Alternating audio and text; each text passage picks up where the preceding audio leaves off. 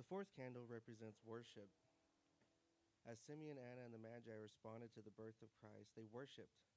They worshiped the Savior of the world. Jesus is God's plan for salvation for all who believe. 40 days after Jesus was born, Mary and Joseph took him to the temple in Jerusalem to dedicate him to the Lord. They were so poor that they brought only the smallest offering the law allowed. No one sent out birth announcements for them or played music when they came in, but God himself announced their arrival in a very special way. At that time, a man named Simeon lived in Jerusalem. He was a righteous man, and God had promised him that he would not die until he had seen Christ the Lord. On this day, the Spirit told him to go to the temple. When he saw Jesus, Simeon took the baby in his arms and praised God, saying, "Lord, now you are letting your servant depart in peace, according to your word. For my eyes have seen your salvation that you have prepared in the presence of all peoples, a light for revelation to the Gentiles, and for glory to your people Israel." A prophetess named Anna was also there that day. She was an 84-year-old widow, and she served God that day and night in the temple. After Simeon spoke, she came in and praised God for Jesus. Luke 2:38 reads, "And coming up that very hour, she began to give thanks to God and to speak of him to all who were waiting for the redemption of Jerusalem. They praised the God who keeps his promises." The Magi from the east also came to worship the newborn king. In Matthew 2:2-12, we read, "Now after Jesus was born in Bethlehem of Judea in the days of Herod the king, behold, wise men from the east came to Jerusalem, saying, 'Where is he who has been born King of the Jews? For we saw his star when it rose and have come to worship him.' When Herod the king heard this, he was troubled, and all Jerusalem with him. And assembling all the chief priests and scribes of the people, he inquired of them where the Christ was to be born. His scribes told him about Bethlehem, so Herod sent the wise men there with instructions to report back where Jesus was. Herod said he wanted to worship, but in reality he was looking to kill Jesus. After listening to the king, they went on their way, and behold, the star that they had seen when it rose went before them until it came to rest over the place where the child was. When he saw the star, they rejoiced exceedingly with great joy. And going into the house, they saw the child with Mary, his mother, and they fell down and worshipped him. Then, opening their treasures, they offered him gifts, gold and frankincense and myrrh, and being warned in a dream not to return to Herod, they departed to their own country by another way. This long journey had one purpose, worship. And when we would remember to worship Jesus Christ this Christmas and not let anything stand in the way. The first candle represented hope.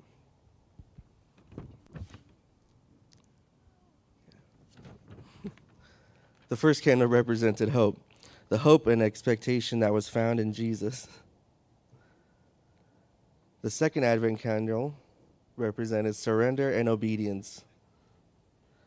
Mary and Joseph, the parents of Jesus, willingly listened to God and followed his plan. The third Advent candle represented joy. God brought Joseph and Mary to Bethlehem at just the right time, and the angels and shepherds proclaimed the good news of great joy. This fourth candle represents worship.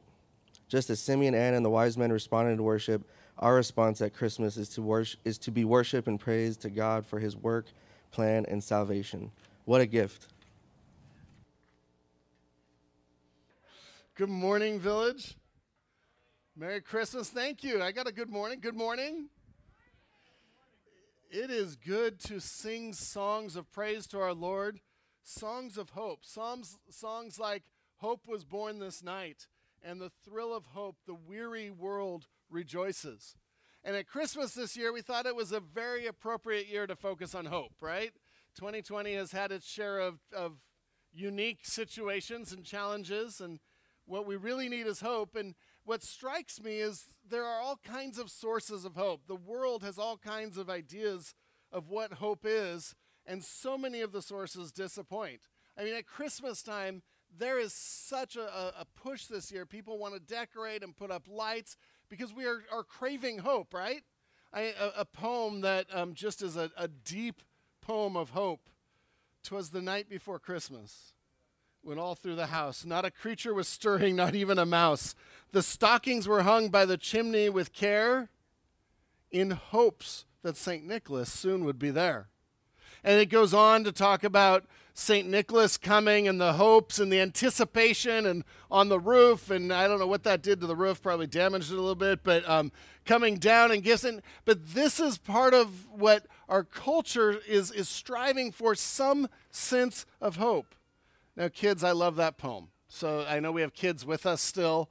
Great poem, fun, and it's okay to have fun at Christmas as long as we remember there's a deeper hope. There's a hope that lasts. And so those of us craving hope this year, there is good news.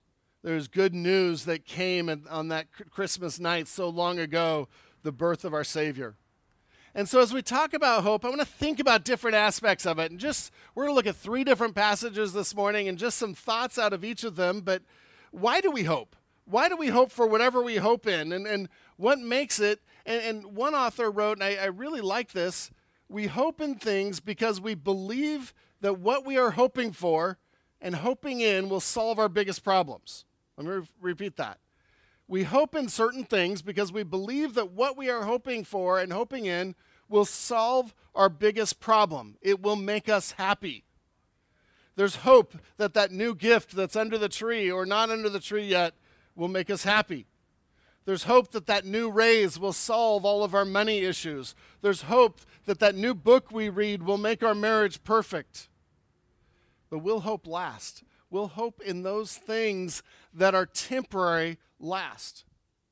We'll hope that Christmas morning will bring all kinds of joy and happiness. Will that last more than the 30 minutes it takes to open the gifts, play with them, and break them? No, there's got to be something deeper for us to hope in. We can enjoy those things, but enjoyment needs to be different from hope, and where we place our trust and where we find foundation in our ability to see things through God's perspective, our ability to live for Him.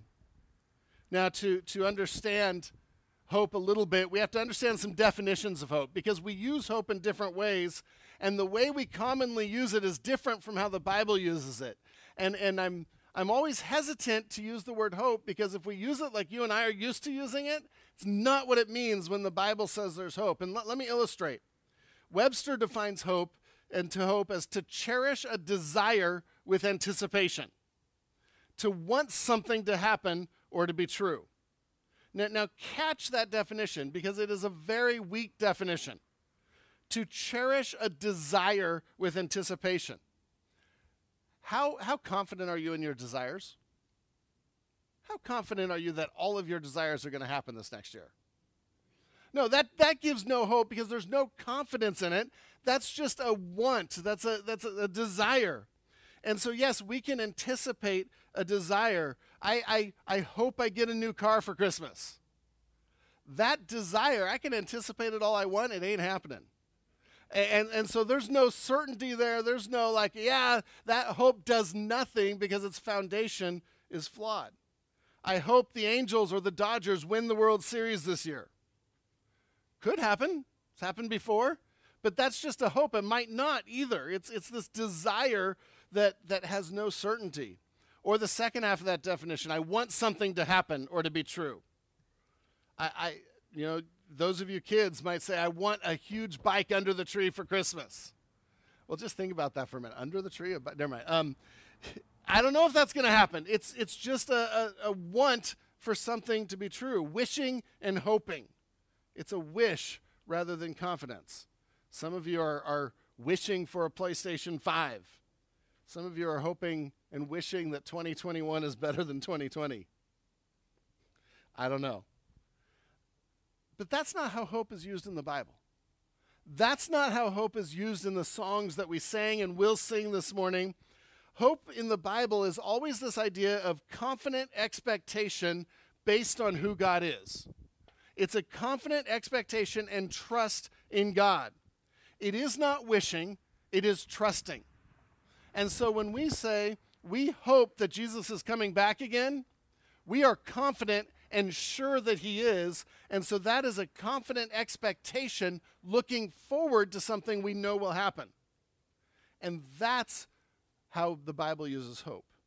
And that's where we want to go this morning as we talk about hope. And hope was born that night when we talk about hope at Christmas.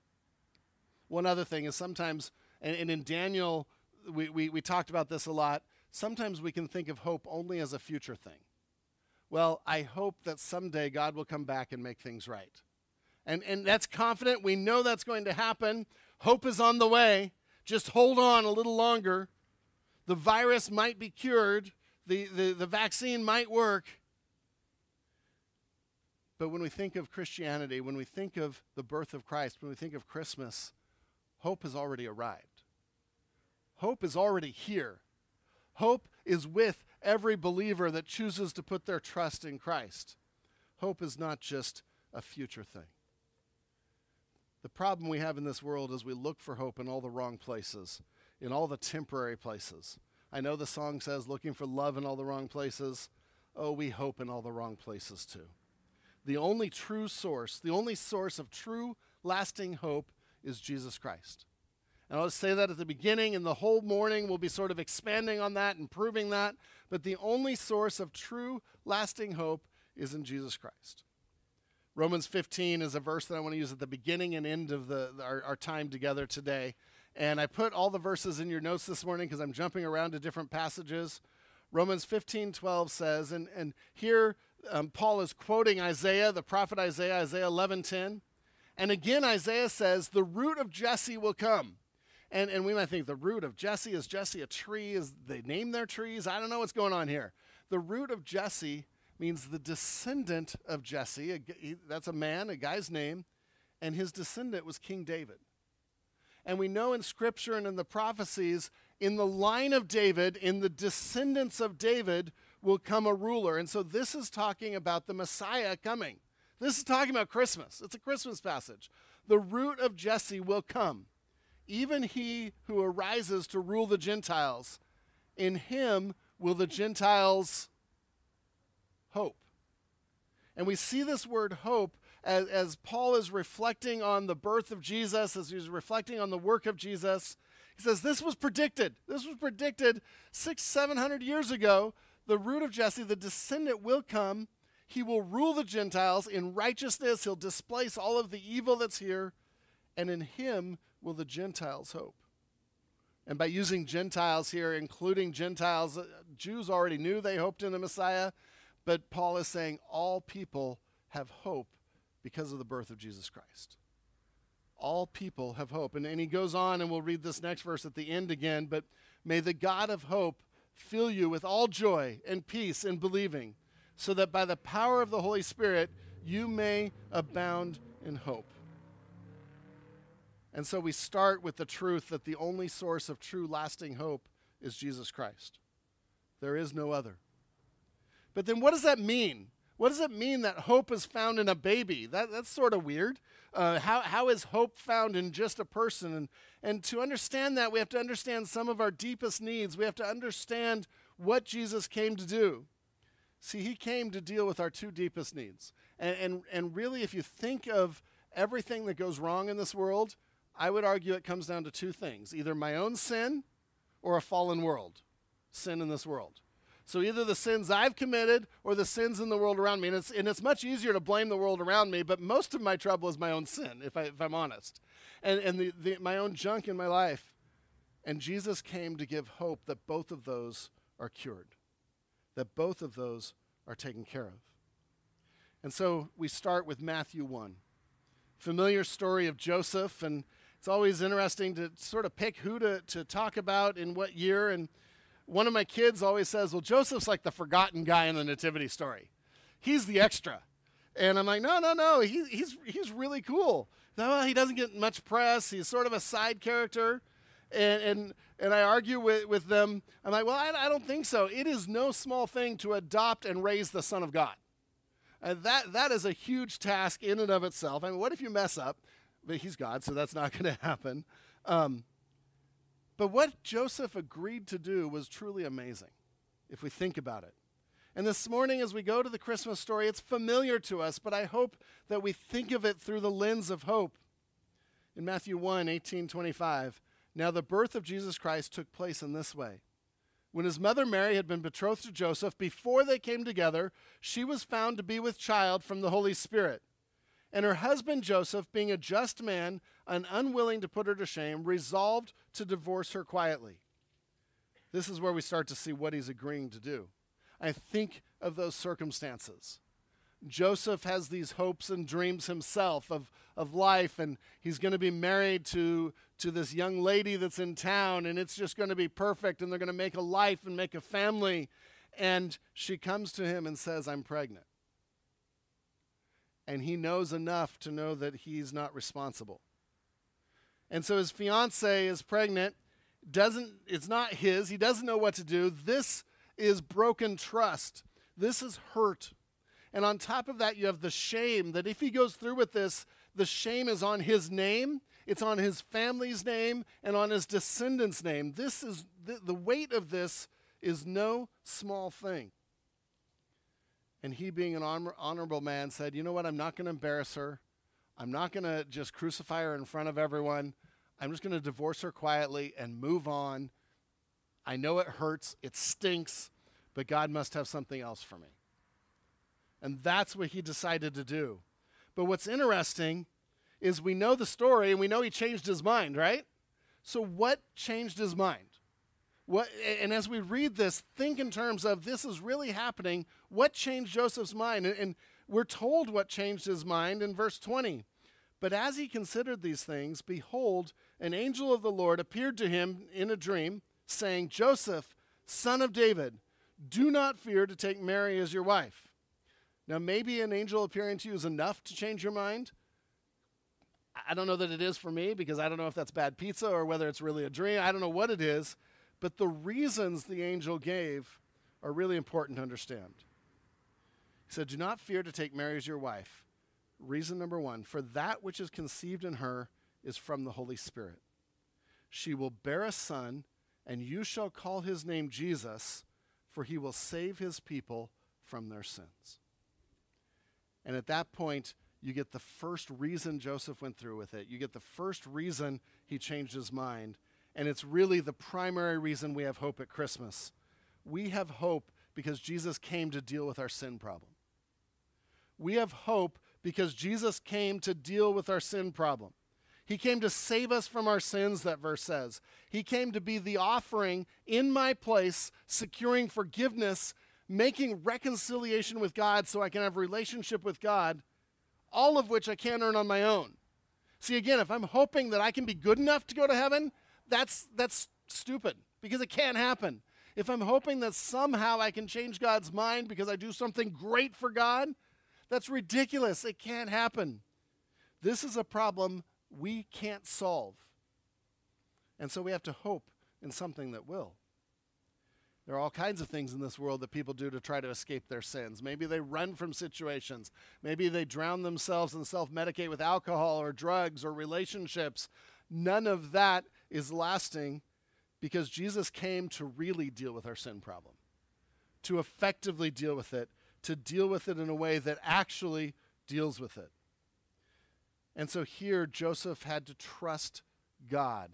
And trust and hope are really from the same roots, the same ideas. He had to trust God. He had to hope in the Lord. And this idea that now, this situation, this baby boy would come to save his people from their sins, that was a game changer. See, that deals with the first of our two major problems, our own sin.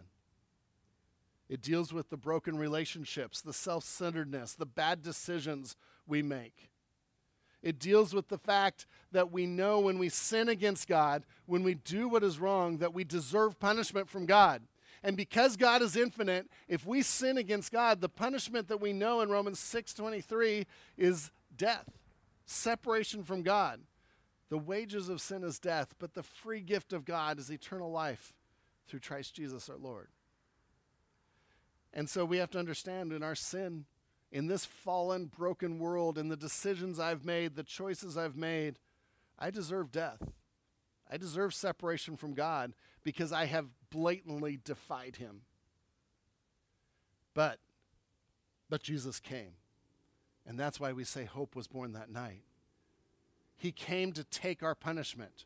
From the manger, he planned to do this. This wasn't something that at 30 he's like, you know what? I think the cross might be a good idea. From the manger, actually from eternity, this was his plan. This was the inception of his rescue mission, the infiltration into enemy territory. And Jesus came and lived a perfect life, died on the cross, punished for my sin, for your sin, taking that from us, taking that punishment completely, dealing with it, covering it, saying it is finished, and then he gives us his righteousness. Oh, what a glorious night. What a glorious thought that he gives us his righteousness. And so really this idea that he came to save his people from their sin, this is going from hopelessness to hope. This is going from punishment to forgiveness, from alienation from God to restoration of relationship with God. This is going toward eternal life. And I think this is one of the things that changed Joseph's mind. And it's the hope we have as well, that we have hope that Jesus came to deal with our sin problem. Now, the thing with his dealing with our sin problem is we have to accept his gift. We have to repent of our sins and say, I am broken. I can't do this on my own. Jesus, save me. And when we give our lives to him, when we take his gift of salvation, then that is applied to us and that righteousness is applied to us. And salvation and eternal life are ours. That's the hope of Christmas. That Jesus came to deal with our sin problem.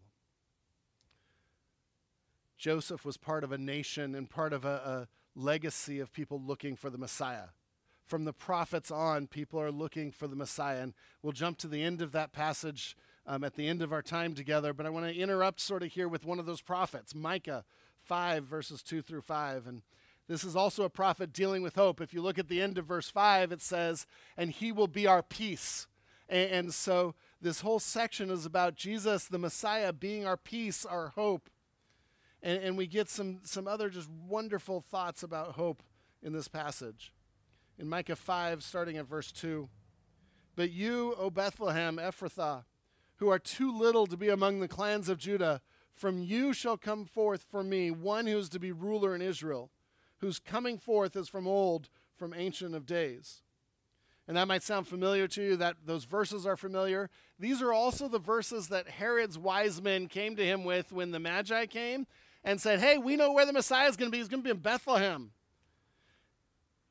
But let's explore this a little bit, a passage we don't always read the full section of. Because the first thing we see in verse 2 is that Jesus comes to a humble little town. It's not an accident that we sing, O Little Town of Bethlehem. Because it was little. It was little in numbers, probably a few hundred people. It was little in stature or small in significance. It wasn't even listed, and it's mentioned there, where too little to be among the clans of Judah. It's not even listed in the list of towns taken over. It's not even listed in the towns that were founded. It's this little podunk village that's just 5 miles south of Jerusalem that probably had more sheep than people. But that's where Jesus chose to come. And that's a wonderful thing. This town, who the shepherds are probably raising the sheep for the sacrifice in the temple, the true sacrifice comes to. And it's a reminder in point number 2 that Jesus is our hope because his humble arrival reminds us salvation is for all who believe. Salvation is for all who believe. You know, it can be so easy to think of, well, only the righteous, only the really faithful are okay with salvation, or you have to go to church enough, or you have to be part of this family, or you have to do this or that, or be part of this class. And Jesus, he came to the lowest of villages. And then he announced it to the lowest class in the village, the shepherds. And what he's saying in all that is salvation is for everyone. Salvation isn't just for the elite. Salvation is for everyone who will believe, who will humble themselves, copy Jesus in his attitude of how he came. And when Micah's writing, this is a tough time. The northern kingdom has just fallen to Assyria brutally. The southern kingdom is under attack. It is in severe decline morally and in society and spiritually. And Micah is saying, oh, to this little town, a ruler's going to come and make things right. A ruler would come. And it's part of that long line of hope that we talked about with Joseph, where prophets were always looking forward to this. Everything in the Old Testament looked forward to the hope of a Messiah, the hope of Jesus. This manger carried 2,000 years of hope, and it carried it just fine and fulfilled it completely. The hopes and fears of all the years. And so we see at the beginning of the Micah passage that Jesus came in humility to remind us that salvation is for all. It goes on to say Bethlehem Ephrathah, and that's just a term of, Ephrathah is sort of a clan of Bethlehem, so they knew which Bethlehem. There's a couple different Bethlehems. They knew which one, and this was the one that Jesus came to, the little insignificant one. Hope arrived through humble, unexpected means into this hole-in-the-wall town. It goes on then to say, from you shall come forth for me one who is to be ruler in Israel, whose coming forth is of old, from Ancient of Days. And that's language that's saying he has always been. The Messiah wasn't just created on that Christmas morning, but he has always been, because he is God, God incarnate, fully God and fully man. And he came to be the sacrifice for our sins, to bring hope. We go on and read that we have hope because this world's problems are going to be taken care of. Point number 3 is we have hope because it wasn't just our sins that were forgiven, but the power of death and sin and Satan were defeated, and things will be made right. See, Jesus didn't just come to deal with my sins. He came to just wholly get rid of evil and sin, to deal with it. We got to think much bigger than ourselves. This world will be made right. Suffering was defeated. This fallen world was defeated. And that's really the second issue. It's either our sin or sin in this world or the source of all our problems. Jesus came to bring hope against both. He dealt with the source of our suffering. As we read on in the Micah passage, therefore he shall give them up until the time when she who is in labor is given birth, and the rest of his brothers shall return to the people of Israel. And again, we've been studying Daniel, and this is prophetic language. Like, what did we just read? But this is the idea of that they would be in pain for a while. They would be in captivity for a while. Their sin would run its course for a while. But then the Messiah would come. And the Messiah would come and start by restoring relationships and restoring things here on earth. And that's dealing with the sin issue. But then verse 4 goes into the bigger picture. And he shall stand and shepherd his flock in the strength of the Lord, in the majesty of the name of the Lord his God, and they shall dwell secure, for now he shall be great to the ends of the earth. And from 3 to 4, he just went from dealing with individual sins to now peace on earth, goodwill to all men. That in God's kingdom we will be secure. There will be a time when this fallen world is dealt with. There will be a time when sin will be no more. There will be a time when sickness will be no more, when death will be no more.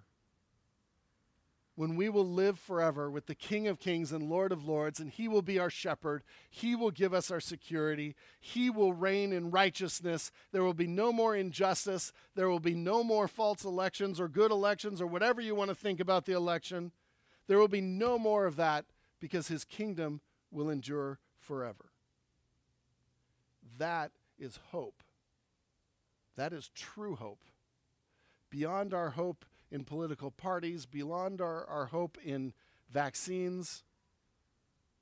I'm not saying those aren't good, but our true hope has to be that God will deal with it all and take care of it all. Verse 5 concludes that section, and he shall be their peace. Not there will be peace, he will be peace. The Prince of Peace will arrive. He will come and make things right. Because he came the first time in that manger, we know with certainty we can expect that he will come again and he will make things right. So all that's great for the future. And dealing with our sins, we think of eternal life, and dealing with this world and this fallen world, and that's all going to be taken care of. That's all going to end. That's great for the future. But my last point this morning is I want us to think about the now. See, Jesus' birth also gives us hope that God is with us for the mess of today. Jesus' birth gives hope that God is with us for the mess of today.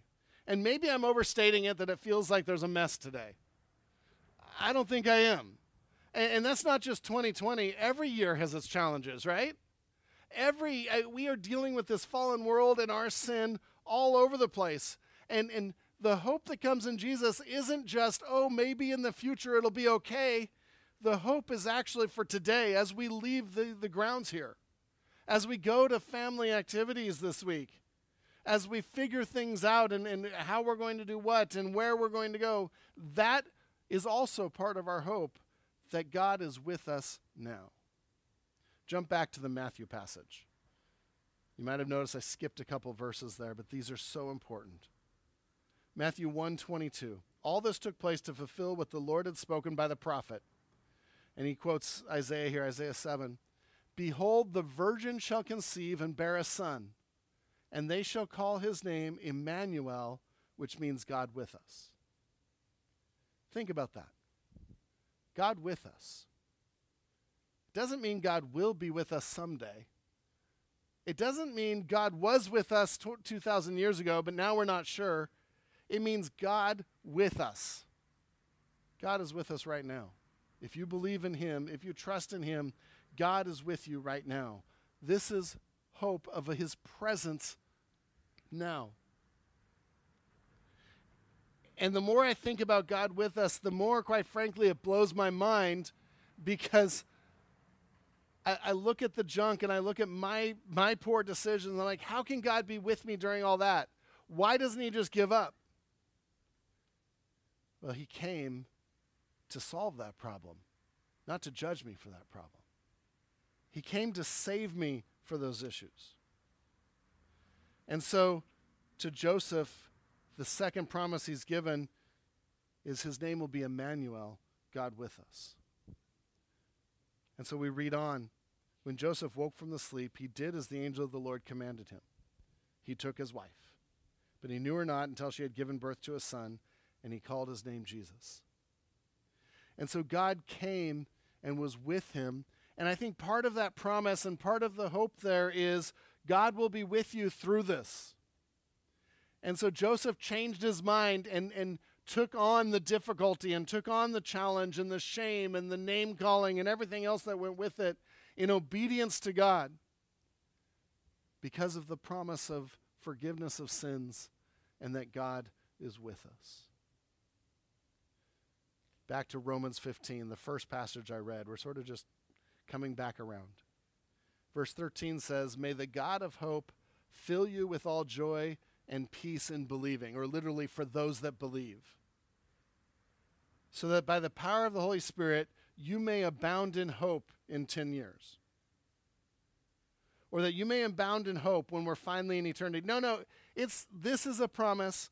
Out of the Christmas promise of 12, may the God of hope fill you with all joy and peace if you believe now, so that the power of the Holy Spirit may abound in hope now.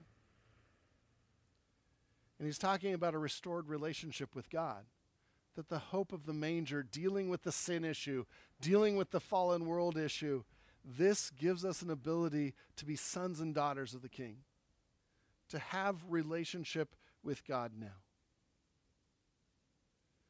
I talk with people all the time who are trying to solve things without Jesus, who are trying to have hope without Jesus.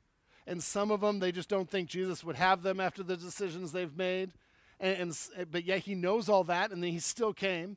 Some of them are just stubbornly trying to say, I can solve this on my own.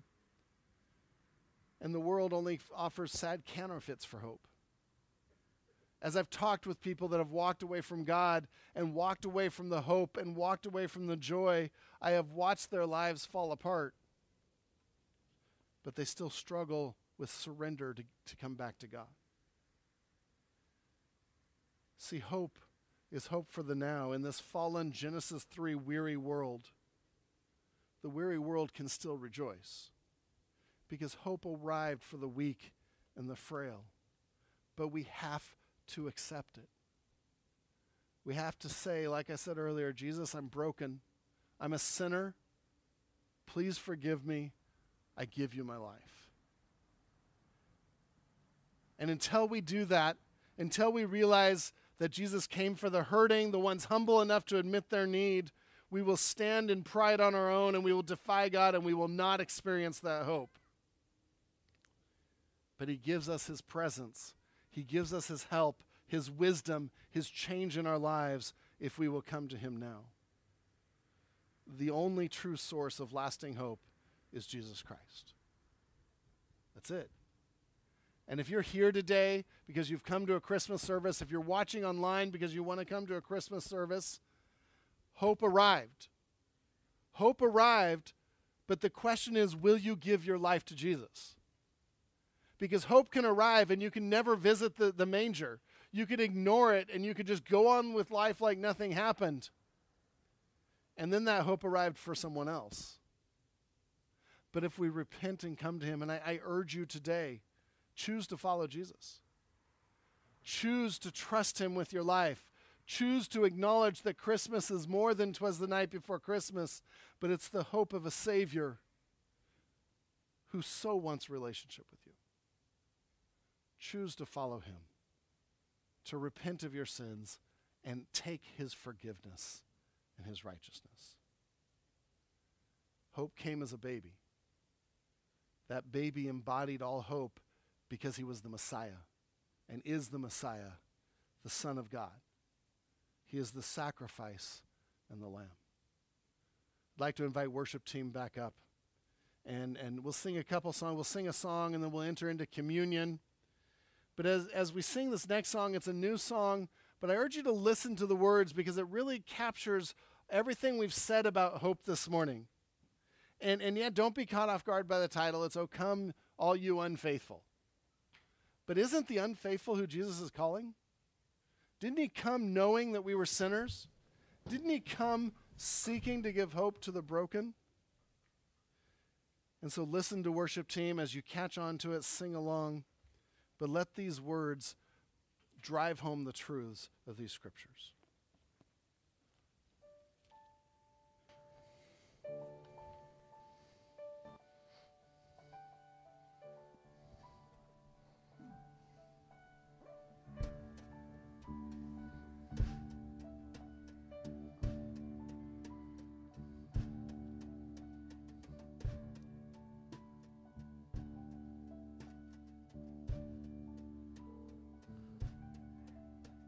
Oh, come, all you unfaithful, come, weak and unstable, come, no, you are not alone.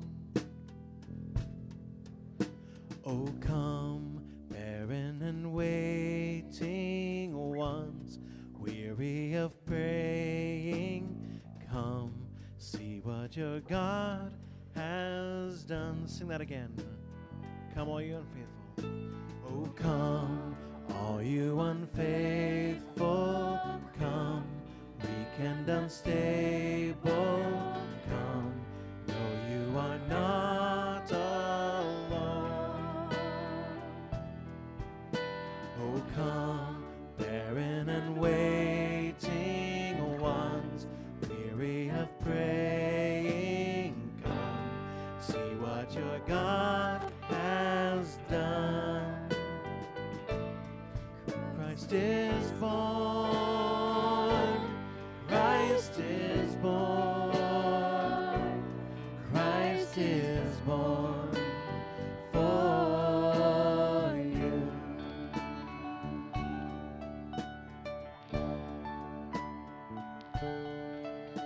Oh, come, Bitter and broken, come, with fears unspoken, come, taste of his perfect love.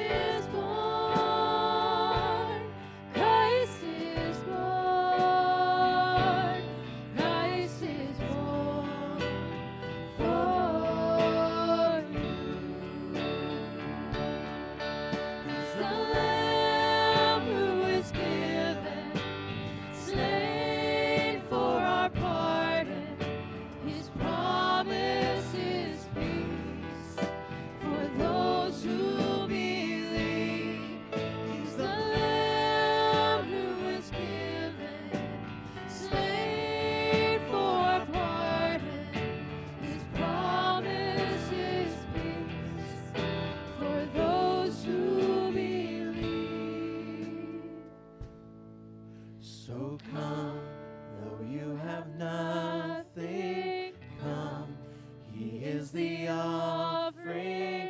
Come, see what your God has done. Christ is born. Christ is born. Christ is born for you. Christ is born. Christ is born. Christ is born for you.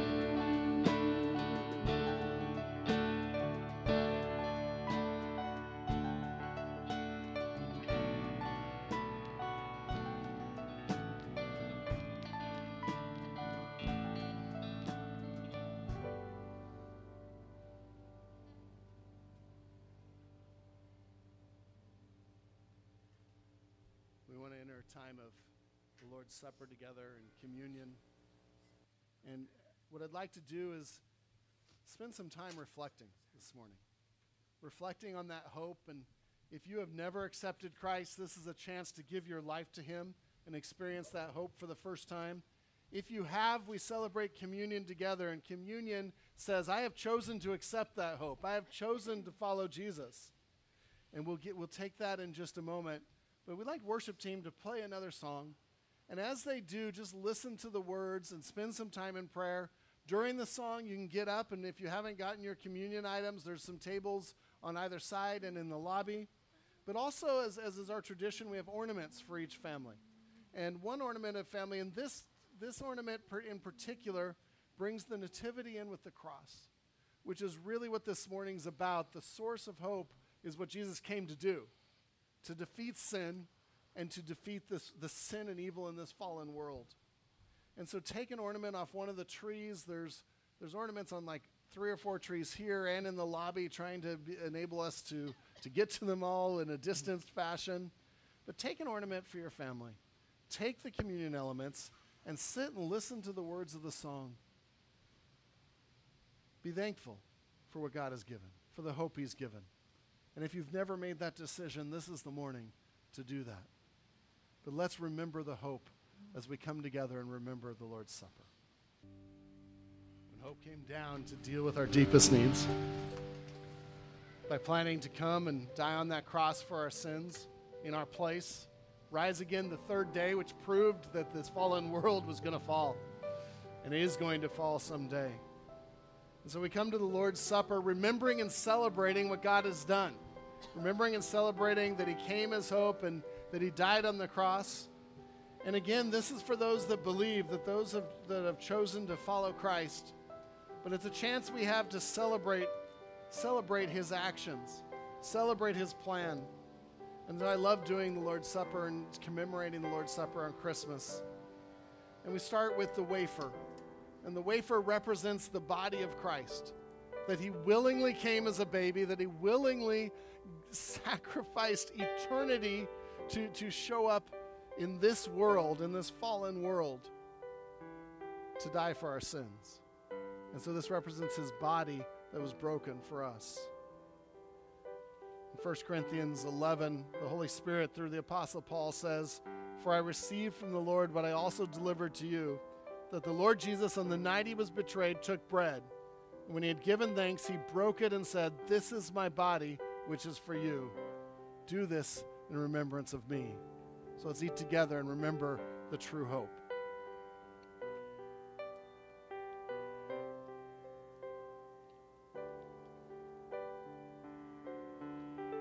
In the same way also He took the cup after supper, saying, "This cup is the new covenant in my blood.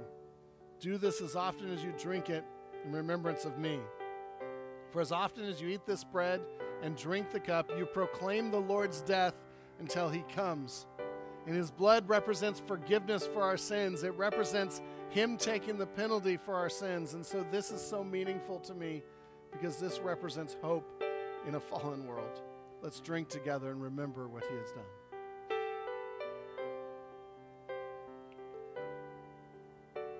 Dear Lord God, our Savior, thank you. Thank you for coming that Christmas so long ago. Lord, and help us as we celebrate, especially in 2020, to not lose hope, to not focus on circumstances around us, but to remember you are with us. You plan to give us hope now. You are giving us hope and joy and peace now. Lord, also help us to remember that you have taken care of our sin issues, that you have forgiven us and shown us your grace when we don't deserve it. And so, Lord, may we be your people with your joy and your hope, and just really annoy people that have no hope in a good way. And make them ask, Lord, why does this people have a hope that we can say it is because hope was born that night? Lord, help us to be vocal with our faith. Help people to come to know you this Christmas that need you so desperately. Thank you for your sacrifice. In your name, amen.